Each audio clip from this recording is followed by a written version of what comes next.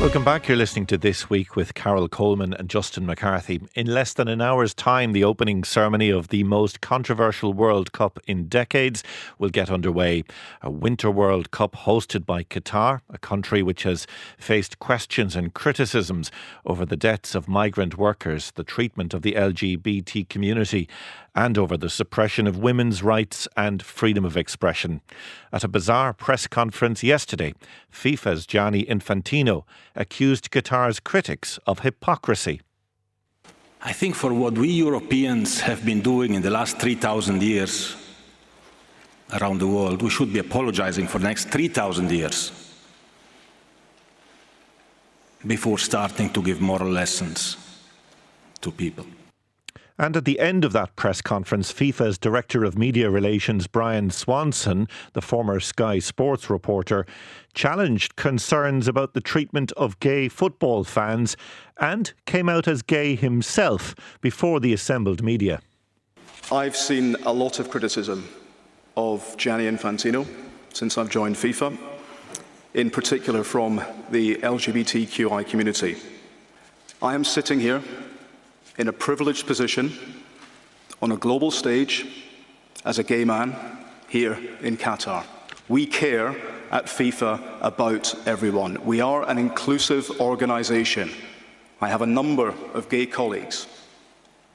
So sitting here, I'm fully aware of the debate and I fully respect everyone's right and everyone's opinions to think differently. I get it. But I also know what we stand for. And when he says that we are inclusive, he means it. That was FIFA's Director of Media Relations, Brian Swanson. Let's talk now to RTE soccer correspondent Tony O'Donoghue, who is live from Doha this afternoon. Tony, that was a very strange press conference yesterday, wasn't it? I suppose underlines how controversial this World Cup has been even before it's begun. It was a very strange press conference. You're absolutely right. It was tone deaf. I mean, Gianni Infantino came off as a latter-day Sepp Blatter, to be honest with you, and he's been at it again this morning.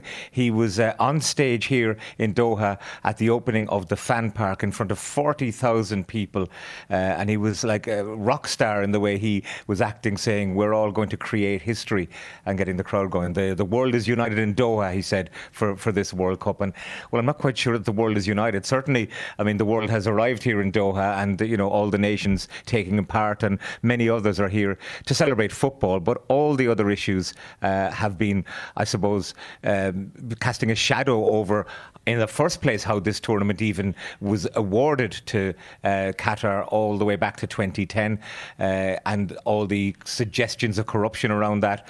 And since then, what the country has had to go through in order to build these remarkable stadia in such a small space and such a small place of land. I mean, it's no bigger than Munster, really, and they've got 8 extraordinary stadiums. It really is incredible to think that even at the end of this, how they're all going to be used. And one is environmentally friendly, we're told, in that it's made from containers, shipping containers, and it will be dismantled and put up somewhere else in the world. But as for the rest of them, in such a small place like Qatar, I wonder what we're going to see of them in the future.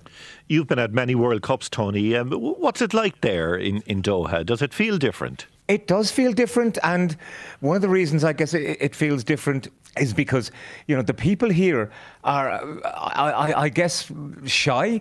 They want to be included, and they feel they're excluded. I mean, one person said to me just the other day, "We are now want to be part of the narrative, the world narrative." Local people here are a little bit concerned, I think, at how the Western media, if you like, is reporting on this, because the transformation, many of the Irish people that work here that I met, the transformation in the last 4, 5, 6 years is absolutely extraordinary. Now, today will tell whether the new metro system is going to work. Today will tell whether all the new roads to carry all this new traffic is going to work. But it's brand new, it's sparkling.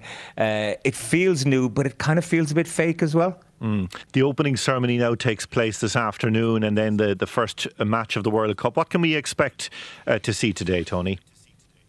Well, today should be an interesting indication of if Qatar themselves are any good. You know, it happened to South Africa when they hosted. Qatar desperately want to get out of their group against a very good Ecuador side. The stadiums will be pristine. You know, there's no question about that. They're air conditioned. They've been growing extra grass and other pitches away from the main stadia. It'll look great. I believe because it is coming in the Northern Hemisphere winter, the players will be in a better shape physically. From a technical point of view, the football will be good. But you know, around all that, these issues have to continue to be raised. Human rights groups like Amnesty International, Human Rights Watch have called for a compensation fund for the families of the migrant workers who lost their lives in the building of these follies, if you like, these incredible stadiums. FIFA, Infantino, or the ruling party, the Supreme Committee for Delivery and Legacy here in Doha, haven't responded to that as yet. And that was our soccer correspondent Tony O'Donoghue speaking to me a short time ago from Doha.